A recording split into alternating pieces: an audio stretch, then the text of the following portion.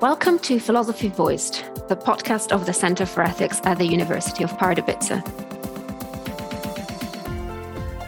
I am Silvia Capriolio Panizza, a Marie Skłodowska-Curie Fellow, and today I am joined by Sophie Grace Chappell, Professor of Philosophy at the Open University. Sophie Grace, welcome. Thank you. Thank you for inviting me on. Professor Chappell works in ethics, in the philosophy of literature, the philosophy of sex and gender, ancient and medieval philosophy, epistemology, and the philosophy of religion. She's the author of over 100 articles and numerous books, including Aristotle and Augustine on Freedom, The Inescapable Self, Ethics and Experience, Knowing What to Do, and, as of March 2022, Epiphanes, An Ethics of Experience, published by OUP, which is going to be one of the main topics of conversation today. Sophie Grace is also, I understand, a keen mountain climber and a poet. Professor Chappell was our guest here in Pardubice and as a speaker at the EU-funded workshop Here I Stand, I Can Do No Other, or Can I, on the reality of moral impossibility on 9th and 10th of September, which is the occasion for this interview. Sophie Grace, one of the distinguishing features of your philosophy is the aim to redefine the meaning and scope of the ethical, in the context of an intellectual and philosophical climate, which seems to restrict and confine the ethical perhaps too much. Can you tell us a bit about how you see ethics? Well, I see ethics as concerned with Socrates' question, how should life be lived? And that's a question that Socrates focuses on in the Republic, in the Crito, pretty much everywhere where Socrates gets a billing in Plato's works. That's Socrates' question. How should life be lived? And that question in the Greek is tinitropo bioton to anthropo. In what way is literally it to be lived for humanity, for men? Anthropos is ambiguous, gender ambiguous between those two senses. So bioton here is what Greek grammarians call a gerund. It's a to be done word, and it's not necessarily a moral word in the special sense of moral at all. It just means in general, what kind of reasons do we have to act and to live and to feel and to think in certain ways? So I think modern moral philosophers who concentrate on reasons are doing something absolutely right. What I think has gone wrong in a lot of discussions is the idea that there's a special category of moral reasons. We most certainly do have reasons that arise from the existence of others, from value in the world, from the importance of our own lives to ourselves and to others. We have all those sorts of reasons for sure. Categorizing them as specially moral reasons is, I think, not just not helpful, it's the opposite of illuminating. It makes things look difficult and obscure, where actually, in practice, in our ordinary lives, we don't think in quite that clear-cut way. And the lack of clear distinction here actually helps. It helps us to understand how things blend into each other. Thank you. And as part of your aim of renewing and reconfiguring ethics is the question of style, which is a very interesting and underrated one. And reading your book, one is struck by several features. One is, I would say, the directness of the tone and no nonsense kind of quality. And another is, at least that's my impression, that you're having fun writing this. So my question is, how do you think about the way you write moral philosophy? And is there a style or a approach that you enjoy reading or one that you recommend? I think there are lots of styles which can be fruitful. And one thing I'm always going on about is the need to avoid shepherding ourselves, corralling ourselves into thinking that there's just one way of doing things. I wouldn't want for a moment to say that there is a correct philosophical style. But there are people out there who do want to say that. In particular, we're forced into a kind of anonymous, robotic, highly defensive, back-covering, careful, cautious style by the constraints of writing for journals. And I think that whilst there's much that can be said in the particular way that journals encourage us to write, there's also much that can't be said that way. And sometimes it's better to change tack, to write in a different tone, to try something else. So I actually put some of my poems into the book as epigraphs, which I don't know when that last happened, in a book by Oxford University Press that was published by their philosophy list rather than their poetry list. I'm actually surprised. I think I've seen 3 or 4 reviews of the book so far, and I'm actually surprised that no one has called me incredibly pretentious for doing this. But I don't myself regard it as pretentiousness. Of course I don't, or I wouldn't have done it.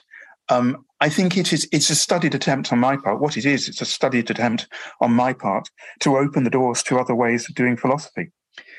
And you mentioned humor. I think humor, I say this in chapter 4, is a kind of dimension to human life that is always there. There's always the potential for things to be funny. We have the sensibility of being able to laugh at things. And I think there's a deep connection between human and between the human and humor. There is actually an etymological connection between those words. There's also with humus, as in soil. And humans are people of the earth. Humor is sometimes earthy. It's very important, I think, to keep our ability to laugh at things in play, even when we're doing philosophy, even when things get all serious. Often the best thing to do is to prick the bubble of pomposity with a little dart of humor. Absolutely. I personally appreciated the presence of the poems. I was curious about them when I heard that you were writing poems. And I thought that gives a more intimate and personal insight into the person who's writing the book, apart from the prose. Perhaps that's one reason why philosophers don't like doing it. There is this tradition, particularly in English philosophy, of being extremely buttoned up and of not allowing any of our private feelings to seep onto the page. So, for example, I've never managed to get out of Galen Strawson any copies of Peter Strawson's poems. Galen is Peter's son. If anybody knows where Peter Strawson's poems are to be found, I imagine it's Galen's knowledge. I'd love to see Peter Strawson's poems, but they would, I think, show a very different side of him from the philosophical side. I'm not comparing myself with Strawson, but I think it's true to say that in my work, the philosophical side and the poetic side are closer together, for good or for ill. Yeah, absolutely. Let's keep talking about epiphanies. How did the idea for the book come to you? It sounds like one of those tasks and reflexive jokes that philosophers are always making to say that it was an epiphany. But it kind of was, but it was a slow burning epiphany. So I was aware in my own life that for me, there are these experiences where the shape of the world around me, the world of value that I'm aware of, where it changes, where there's a breakthrough, where you see something new. And there were certain particular experiences in my own life where something like that had happened. And one of them that I keep going back to was at school. At school, in a wet games period, once long ago, in the early 80s, presumably, we saw this cartoon, which I've never been able to track down on YouTube, unfortunately, where a man moves around the world in a kind of blur, and all he's concerned with is his own concerns, and he can barely see other people. There are other people out there, but he just views them as, like rocks or tables in his way. They're just obstacles to be negotiated. And then one day, suddenly his vision clears, and he actually sees that around him there are other people. And he's absolutely broken by this realization. It changes everything for him. So I must have been perhaps 13 when I saw that. And seeing it kind of broke me too. It was kind of a revelation because I wasn't suddenly aware of the existence of other people, of course. Of course, I realized that other people were real before that. But I noticed in my own experience that there is this fluctuation between states of mind where one is incredibly egotistical and driven by one's own concerns and just sees others as obstacles, and other times where one manages to be more empathetic, to see other people as the people they are. So that was one source, that kind of experience in my own life. It's not unconnected with my own religious commitments and experience, though that's one thing perhaps that I have been a bit coy about in the book. A third thing that happened was I was thinking about what I call the what next question in the book, in Epiphanies. So in chapter 2, I say all the things I think. I moan about systematic moral theory. I go on about that for a bit and say how awful systematic moral theory is. And then, of course, the obvious question is, well, if not that, then what? What do you do instead? And I was thinking about that question for a long time. I was already thinking about that question in 2003, when I still believed more or less in the project of systematic moral theory. I was still thinking about it in 2008, 2009, when I began to raise more seriously for myself the question, look, I don't think I can really go on doing systematic moral theory. I want to do something else. I kind of need to do something else, but what? And so I thought, well, one thing you could do is garden around and see what kind of phenomena you can come up with where we're talking more directly about ethical experience rather than moral theory, and where in particular we're unearthing phenomena, we're tracking down and exploring phenomena that are really important in ordinary life and just don't seem to get covered in moral theory. And I fixed on the phenomenon of glory, as I call it. And I wrote an article about it because I was thinking particularly of cases of glory in sport. So someone scores a brilliant goal in front of a huge, adoring audience, and this stadium goes wild, and it's a fantastic moment. Why doesn't moral theory have something to say about this experience, I thought? And what might we say about it? What light does it shed on ethics and on how we live and how we think and what matters to us? That there is this phenomenon of glory. And Epiphanies is kind of, Glory is the single, Epiphanies is the studio album treatment of the same theme. Epiphanies grew essentially from that glory article. And the glory article turned into a chapter. It's there in Knowing What to Do. And so, that's where it came from. And the way you talk about it and write about epiphanies, it makes it sound like epiphanies are extremely desirable and something that we may wish to repeat, especially if we think about the existence of other people. That's a good realization. But you also caution us against taking experience of epiphanies too seriously or in a way that's too fixed. In other words, you say that there are also dangers associated with epiphanies. Can you tell us more about that? Well, I think there are two dangers in particular. I'm sure there are lots of dangers, but here are two. First of all, I think there's a danger in being an epiphany chaser, a rainbow chaser. I think we should be open to epiphanies, and I think we should welcome them when they come. But I think there's a danger in just seeking experience rather than what it's experience of. And 2 points in the book where this theme comes up are with C.S. Lewis. He talks about joy in his famous biographical book, Surprised by Joy.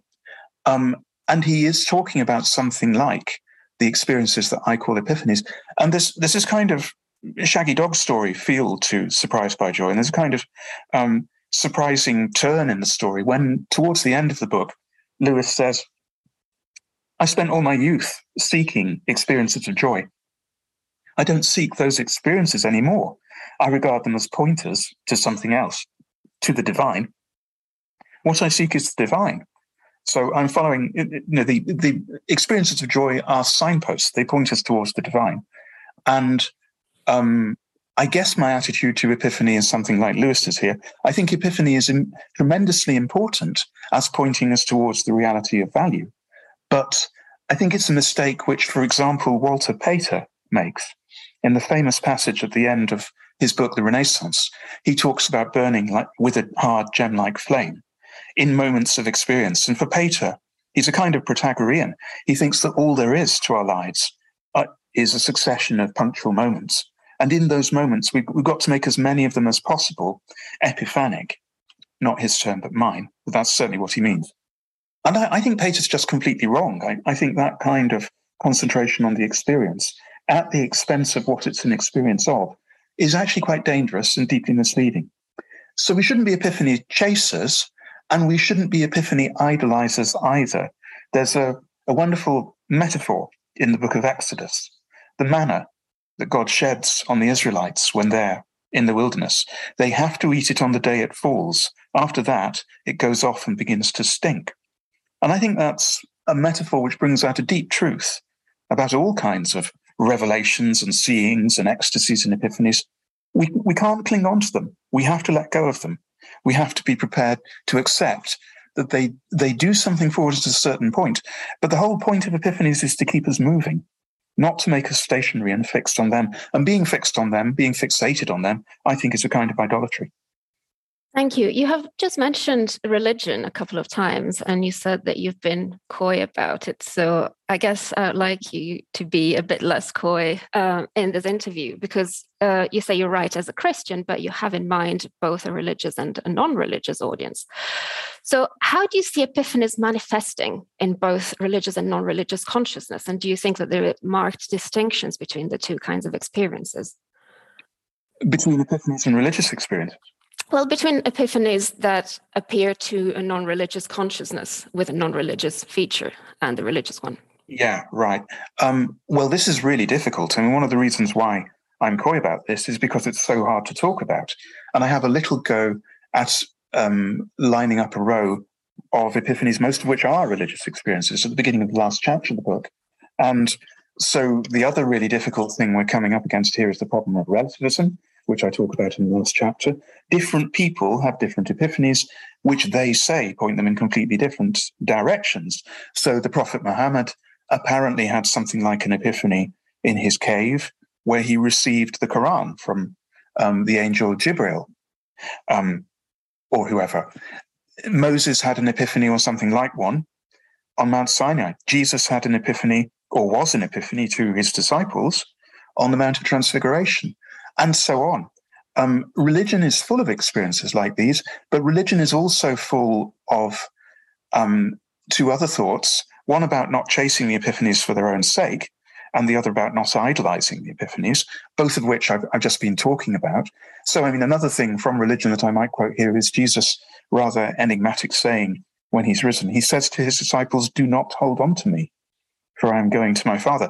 And I think everyone who goes to church on the Sunday after Easter, Low Sunday, is puzzled by that remark. I'm still puzzled by it. But I think perhaps part of what it means is, well, you've seen me risen, but don't hold on to me. So your question was, are there differences between religious people's epiphanies and non-religious people's epiphanies? And the answer is, of course, for sure there are. And there are differences too between different religions' epiphanies. And one of the very difficult problems here is trying to disentangle the conceptual framing of an epiphany from the epiphany itself. If it even makes sense to try and do that, perhaps an epiphany is a high point in a narrative, the payoff in a story, the punchline of a joke, something like that. And in those cases, there's no epiphany aside from the conceptual clothing, because the epiphany is all about the concepts that are involved. In other cases, it can seem like you've got what Rudolf Otto calls the sense of the numinous, which is something that you can take from one experience aside from its conceptual framing and find in other cases. So one of the things I wanted to do in the book was not get categorized as a religious philosopher, as a philosopher of religion. I very much didn't want that to happen because I didn't want to lose a lot of my audience. And I know that analytical philosophers in particular, if they think, oh, she's talking about philosophy, she's talking about religion, religion isn't philosophy, so I'm not interested, so I'll go away and do something else. I very much wanted to make that response difficult for people to offer. I'm sure people will offer it anyway, but I tried my best to exclude it. There's another reason why I'm coy about religion. It's a tactical reason. I want to keep people in the audience, bluntly. I want to keep them listening.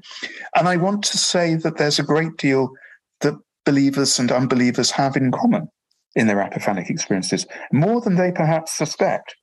So this is one reason why I quote Wordsworth and Hopkins quite a lot in the book, two of my favorite poets, that's part of it.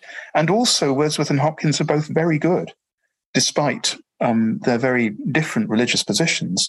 I mean, Wordsworth is a kind of mystical pantheist. Hopkins is a hardline traditionalist Catholic, but they're both very good at seeing the beautiful, the valuable, the numinous in simple everyday things.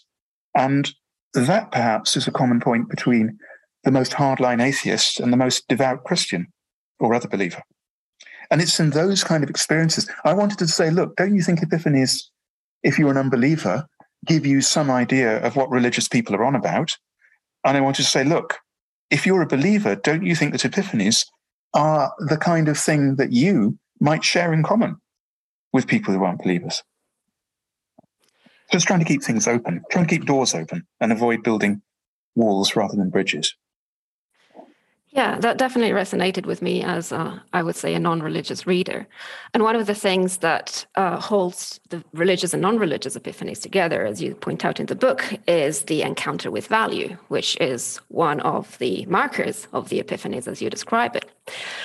But there I want to ask you, you acknowledge yourself that there are epiphanies that do not at first blush seem to be encounters with values. And I don't just mean epiphanies in situations that are less than good or less than desirable, but also apparently neutral ones, such as the Buddhist awakening of the reality of things, which can be occasioned by truly seeing the existence of a rock without any further properties and without thinking of the rock as good or bad, but just there and awe-inspiring because it's there.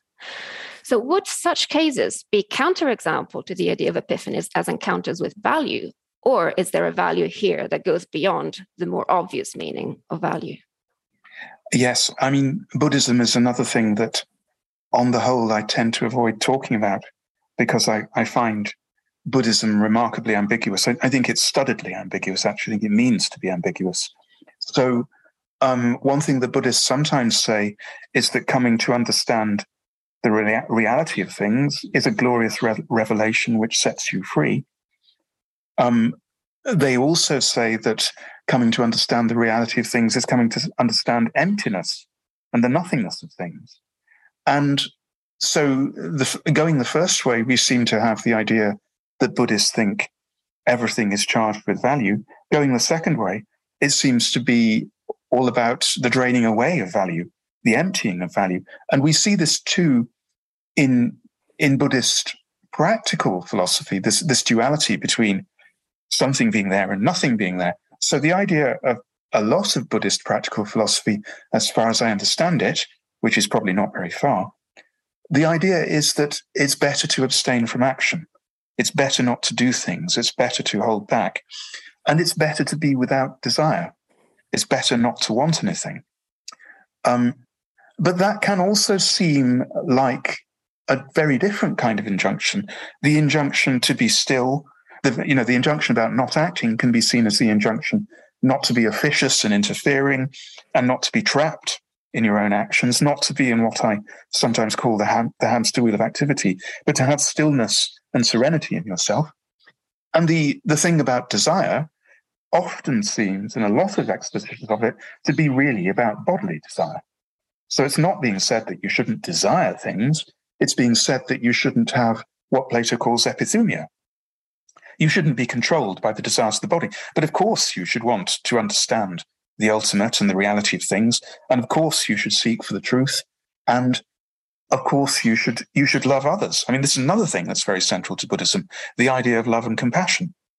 Where that love and compassion is supposed to sit, if it's got to be held together with the thought that other people are just as illusory as I am, we're all illusions, we don't really exist, we're not really there, then what is it we're having compassion on? And there's a lot about Buddhism that I find deeply puzzling, but there's also a lot about it I find deeply sympathetic.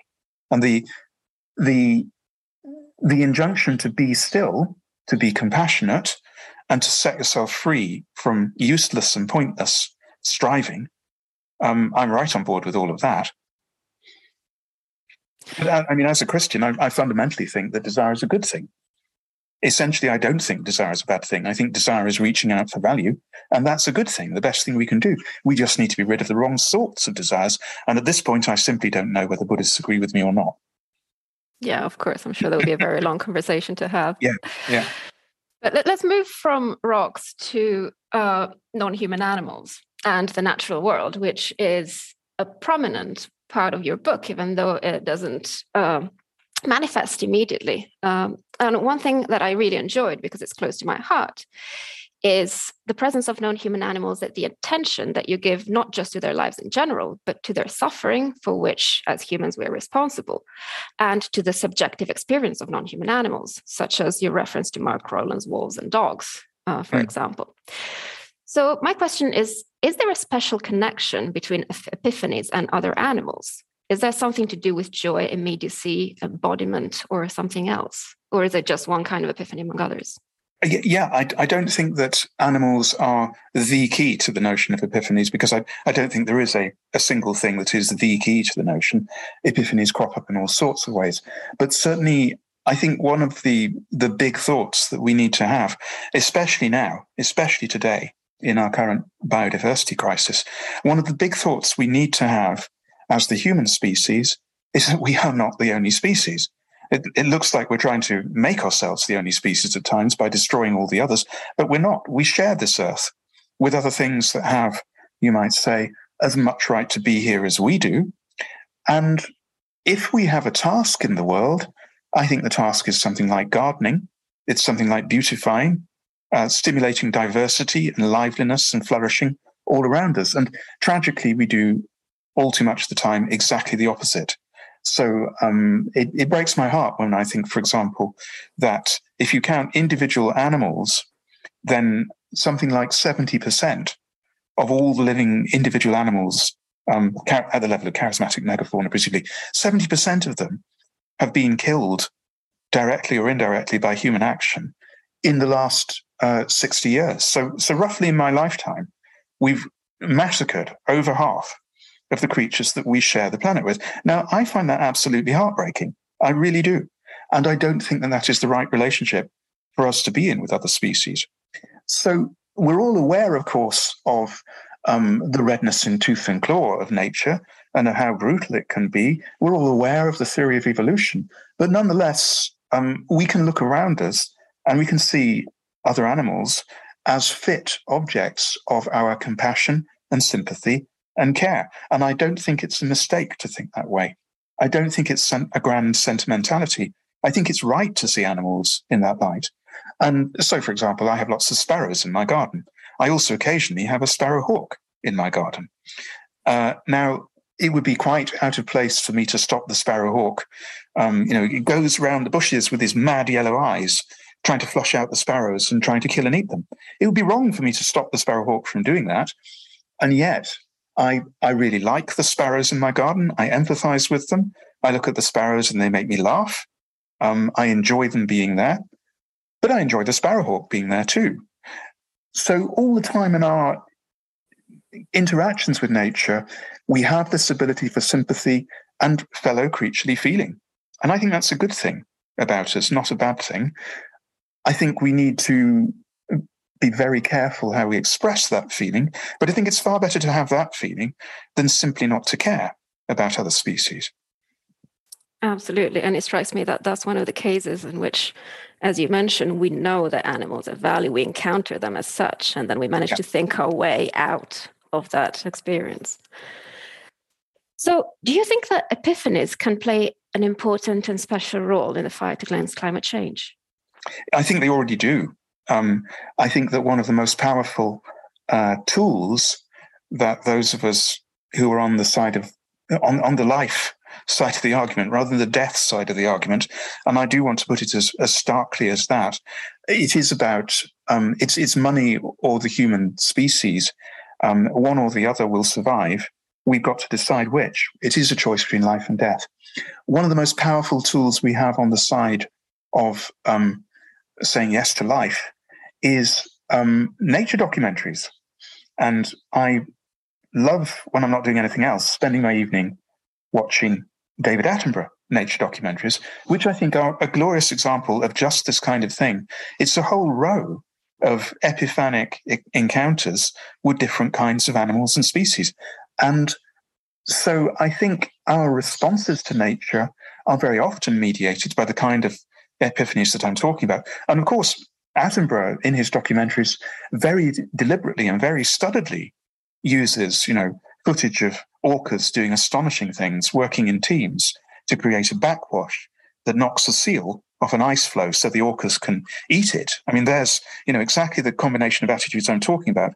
We've got, on the one hand, our ability to empathize with both sides of this encounter and to see how hungry the orcas are, but also how terrified the seal is. It's also an epiphanic moment. It's a majestic piece of teamwork. It's brilliantly done. It's beautifully shot by Attenborough. And he uses insights like that to make us think, no, hold on, we can't go on like this. We do want a world where there are other species. It's time we did something Each time we change something in the way we live to try and make sure that that happens. So yes, I think epiphanies. I think epiphanies are absolutely there in the shaping of our attitudes already. So maybe one of the tasks on the environmental movement would be to stimulate more epiphanies in more people. Yes, absolutely, to spread them around. And that's what Attenborough is doing. And I'm very much in favour of that, being an environmentalist myself.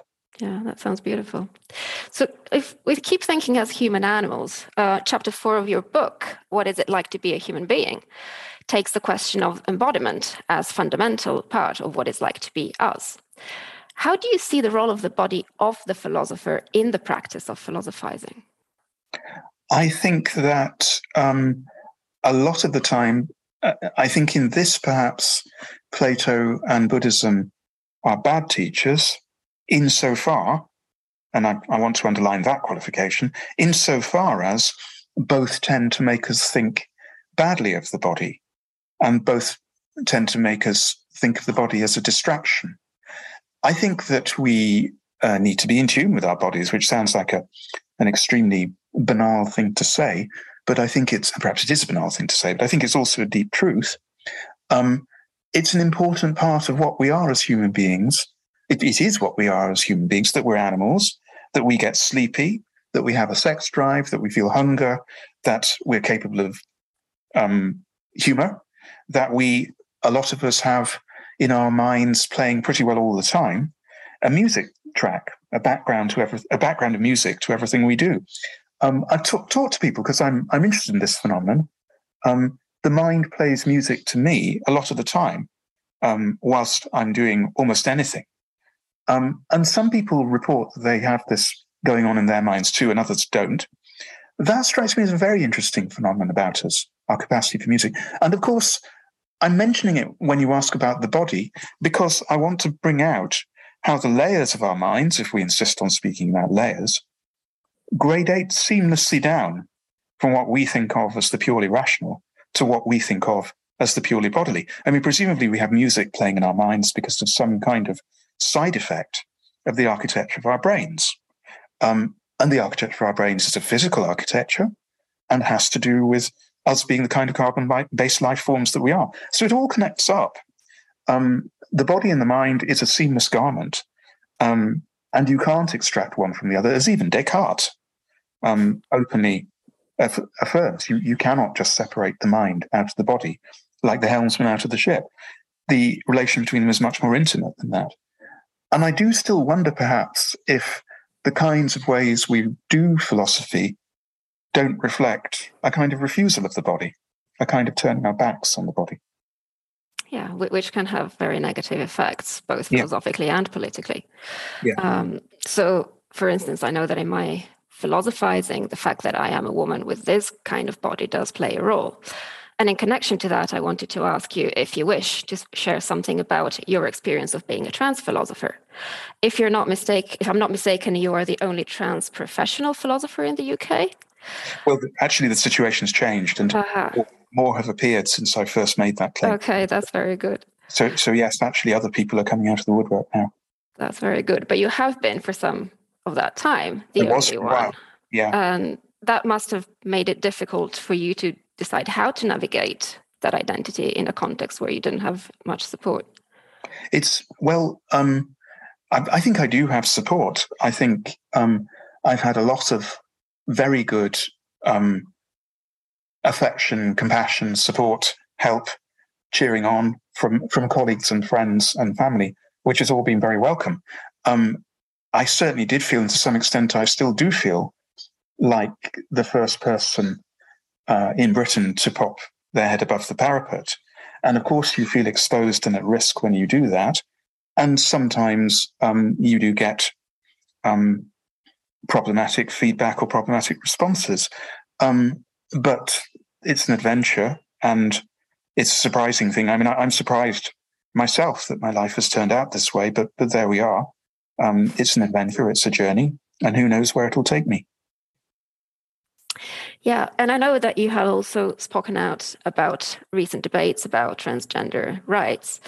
And recently, some public figures as well as academics have complained that their freedom of speech has been curtailed because they voice concern about some transgender rights. What's your view on this? And is it really freedom of speech that's at stake, or do you think it's something else? Well, I think freedom of speech is at stake. I think it's very important that people should feel free to say what they want to say within limits. But there always are limits, and there are some positions which we think are just not up for debate. I mean, if someone says, well, I'm not quite sure how we should navigate this issue, which to some extent is a new issue of trans women in sport, I just don't know how to do that. Here are some proposals. What do you think? And a debate starts along those lines. That seems to me totally legitimate. If someone stood up and said, well, I think we should reopen the question whether black people are less intelligent than white people, or I think we should reopen the question whether the Jewish people are a danger to the rest of society and we need to do something about them, then I think other people would be perfectly entitled to say, well, you know, if you want to debate that, then you find someone to debate that with you, if you like, but I want no part of it. I find this distasteful. I don't think you should be questioning the equality of black people, which is effectively what you're doing. I don't think you should be monstering Jewish people and driving them down a road, which, as we know, has in the past led to some very terrible destinations indeed.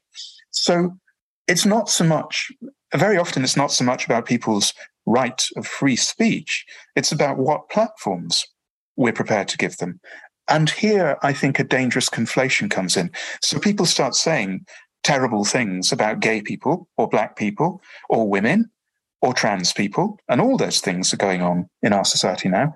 And then they demand a platform for their speech. And other people shun them, and I think rightly shun them because they're saying awful things.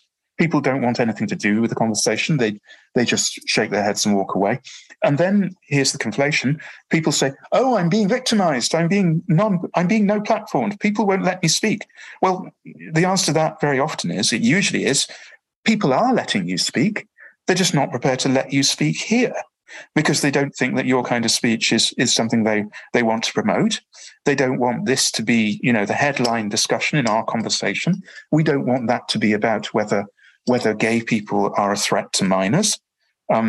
People raise that question, and it's just an unpleasant question. The answer to it is, you know, it's not like you can't answer it. The answer is, of course, no, they are not. And what on earth has got into you that you want to raise that possibility? Why are you foregrounding that? I mean, in a way, the debates we get here connect with what we were talking about at the conference in Pardubice, with what's thinkable and unthinkable. There's also a debate to be had about what we want to concentrate on, what we want to foreground. And the people who are foregrounding scaremongering about gay people and scaremongering about trans people are typically, I have to say, not really people that I want to be in a debate with. They're people like Alex Jones. They're people who are, I think, recognizably on the crank wing of things. And it's better just to, I'd say it's better to let them get on with it and have nothing to do with them. But as I say, they complain when you do that they're being cancelled, that their rights of free speech are being denied them. And beyond a point, this just becomes preposterous. When you've got people writing in the Sunday Times, you know, every national paper, there's a kind of internet meme that goes around about this. You know, the I've been cancelled tour, get your T-shirts here, all dates sold out for the foreseeable future. This is ridiculous. And if people who are engaged in this sort of activity can't see how ridiculous they're being, then I don't know what to say. Yeah, there is clearly a very ironic appeal to freedom from people who want to curtail other people's freedom, but they yes, do it's not very see the irony. disingenuous and very dangerous. I mean, Alex Jones is a clear example of this kind of speech. Yeah, exactly. And speaking of the political climate within which Alex Jones and people like him seem to arise, while on the one hand there seems to be hopefully a greater recognition socially about transgender identities, there also seems to be a distinctive political move in Europe and globally towards a populist far right, which threatens to further intolerance and curtail liberties, such as recent escalation of violence against women perpetrated by Iran, or the restriction of women's rights in the States with the overturning of Roe v. Wade. Are you worried that any gain made by transgender people will be lost in this climate? Oh, absolutely. And my worries go much further than that. I think it's not just trans people who are under threat. It's gay people. It's women. It's women who work in professional roles, as we do. They're under threat too, because all the rights that have been won since about 1960, I think, are now under threat in America. And we're looking at a highly dysfunctional position in the next election. There's this electoral pendulum whereby it tends to be Democrats after Republicans and Republicans after Democrats. Well, I think the Republican Party is now in an absolutely terrifying state. I really do. And I think if they were to get back in 2024, there would be a very serious threat, not just to trans people, but to all sorts of people who have popped up in the climate of freedom, expressing themselves in ways which would not be allowed in the kind of theocratic fascism that the Republican Party seems to favor and is already imposing in a large number of US states. I mean, it's very easy to Google the number of US states where abortion rights have been curtailed.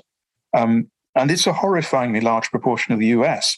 The US is in a cold civil war, and that's extremely alarming. You don't have to be trans to be alarmed about that. We should all be alarmed about it because, of course, it affects Europe, what goes on over there. Absolutely.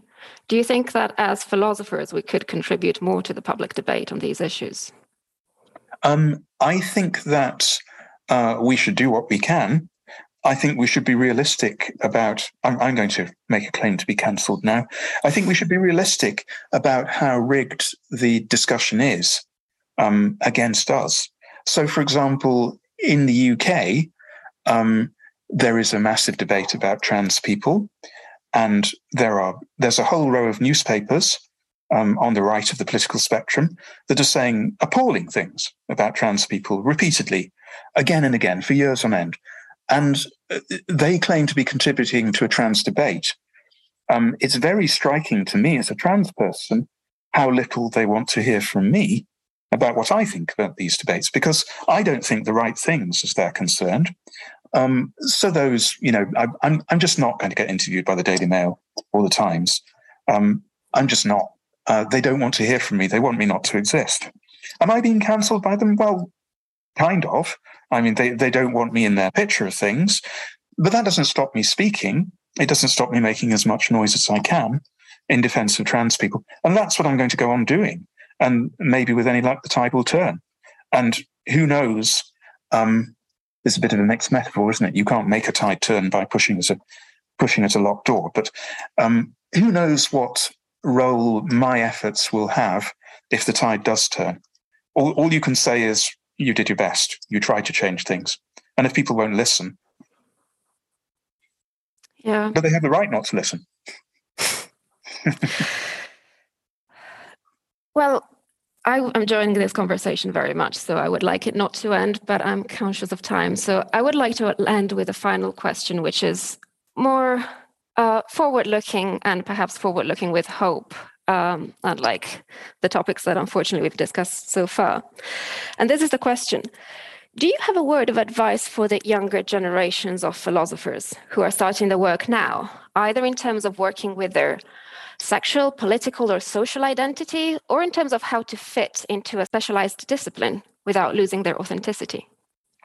I think it's tremendously difficult. And throughout the latter half of my career, I have spent a lot of time doing what I can to support the younger generation. So I was treasurer of the Mind Association for 2 decades, from 2000 to 2021. And one thing the Mind Association is in a position to do, because it has the revenues of the journal Mind to distribute, that's what the association's for, So it was always my aim as Mind Treasurer to try and help people who are starting out, early career researchers in philosophy. And I hope I did some small measure of good in that role. In general, I think there's a great need for resilience and hope amongst younger people.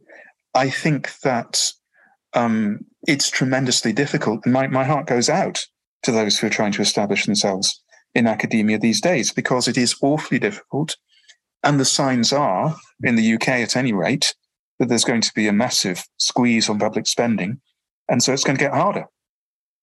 I think that I'm lost in admiration at the sheer persistence and ingenuity of some of the young philosophers I know. They take side paths that are unexpected. They refuse to be bowed down by the weight of opposition that they face. They find different ways of doing things, like founding their own publishing and editing companies, or branching out into being independent philosophers, freelance philosophers, or whatever. I think that it's very, very important that academia should not present itself, senior academics, like I suppose I am by now, we should not present ourselves as homogeneous and as, all terrifyingly the same and terrifyingly small c conservative in the way we think of philosophy. I think it's very important to allow diversity and inclusion to happen. And I think one way forward for that is simply for us to make it clear that we're open to new approaches and different voices. And I think that's happening to some extent. I don't think we've completely failed in that respect. But I do think that, if I may single out the US again, my experience of the US is that it's much more hierarchical and much more small c conservative than the UK. And I think that's really bad. I think that makes it really hard for young people. So the tenure track system in particular, I think, is an abomination. I really do. So for 5 years, you as an early career researcher are psychologically tortured by your older colleagues. You're held to ransom for the sake of a permanent job by them. And everything you do is being watched. And if you stray off the beaten track as they regard it, they'll just refuse you tenure. And that will be it. I think that's an abomination. I really do. I don't think old people should have that much control over the future of young people's lives. And I think the UK system, where we appoint people and to some extent we're taking a risk. I mean, who knows how they'll turn out. I think we should take that risk. I think it's right to take that risk. Let people have a crack of the whip. It's not fair the way things are done at the moment. So I would just like to close this conversation, which has been characterized by hope, inspiration, but also worry, by reading out, if you allow me, the quote by Rainer Maria Rilke that you have at the end of your book, which is very beautiful. Let everything happen to you, beauty and terror. Just keep going. No feeling is final. Professor Sophie Grace Chappell, thank you very much for being with us today. Thank you very much, Sylvia.